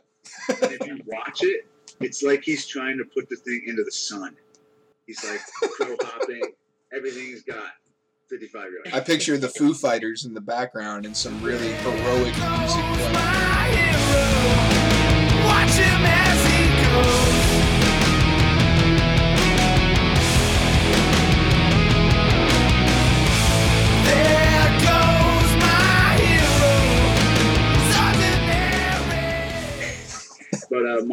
my last two guys I'll mention.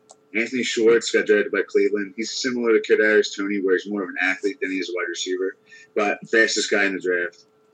He might be worth a dart throw, take the top off the defense kind of player. We don't know exactly what they're going to do with their wide receivers in the future, so he might be around for a little while in Cleveland. I would take a shot on him.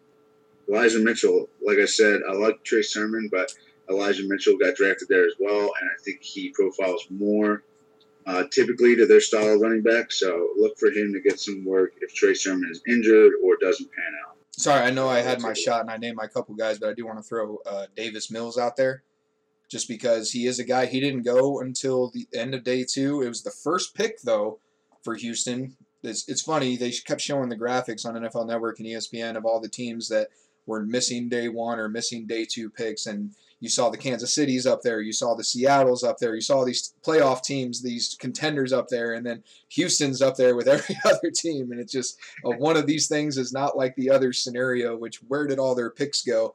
But Davis Mills, the first pick that they used, and obviously that quarterback situation in a bit of limbo, and that situation may not be resolved anytime soon. If Deshaun Watson, who has already claimed in spite, totally forgetting all the legal stuff that's going on, but Deshaun Watson said he's never throwing a pass for the Houston Texans again, and if that's the case, all Davis Mills has to do is beat out Tyrod Taylor, which Justin Herbert showed is the easiest thing in the world to do. You just got to pay the trainer enough money, and next thing you know, you're suiting up on Sunday. So Davis Mills, we're talking about Superflex, definitely worth a dart throw in the middle rounds. Yeah, Javian Hawkins, too, for Atlanta. Okay. I'm not even sure if he got drafted or if he's just undrafted free agent, but the opening's there for somebody to grab hold of, and he has a fairly good profile. Along with my last guy, I swear this will be the last guy I bring up, Hunter Long, tight end for Miami. I like Mike Gesicki, but his lack of inline capability might lend them to want to put Hunter Long on the field more often. So he might be one of those really late round or pick up after the draft tight ends that you can grab, and maybe he'll have a role on a really good team in Miami. There we go. We did it, boys. Episode 1 in the books. We did it. In the books, I mean, on Kyle's computer, and it's going to take about 4 years to edit this shit show. So by the time all this comes out, most of these guys will be seasoned veterans, and will have been proved wrong on most of them. No, I'm sure if you send this to a college and then edit it one after that, they'll give you an associate's degree or something. Yay! Hey, boys, good work. It was fun. It's been real, homies. Looking forward to next week. How come we haven't done this? Well, I'm a worrier. Yeah. If we aren't completely ready, I'm gonna worry about it until we are. I'm gonna keep delaying it until I feel comfortable. Yeah, me and Brett say fuck it and record it. Who cares? Let's go. Episode 1 in the books. Now I'll go do all the work, and you guys go to sleep. Nah, I'm not going to bed yet. I got to do a Zoom meeting with my head coach at Craig. So, coach's meeting. 4:30 in the morning. So, all right, have fun. We all got stuff going on. All right, Shotty. All right. I had fun. Hope you guys had fun. This was episode 1 of the Fantasy Flex. Fucking bars. Listen to this guy. I had fun. Hope you had fun. Episode 1. What up, son? Oh, and on that note, I'm going to sign off. Boys, say good night to the people. Good night. Later, homies. Follow me on Twitter, and we have our own social medias. DSpawn388 on Twitter and Instagram. I tweet about music and depressing stuff and memes and football. Hit me up at FF Master Debater. I don't tweet, I just stalk, but I will call you out if you say some bullshit. I don't do the Twitters, so oh my follow you God. guys, and I'll tell you everything I have to say. Everything cool that Devin and I said, you wrecked it. Yeah, it is. Usual. See ya. Later, y'all.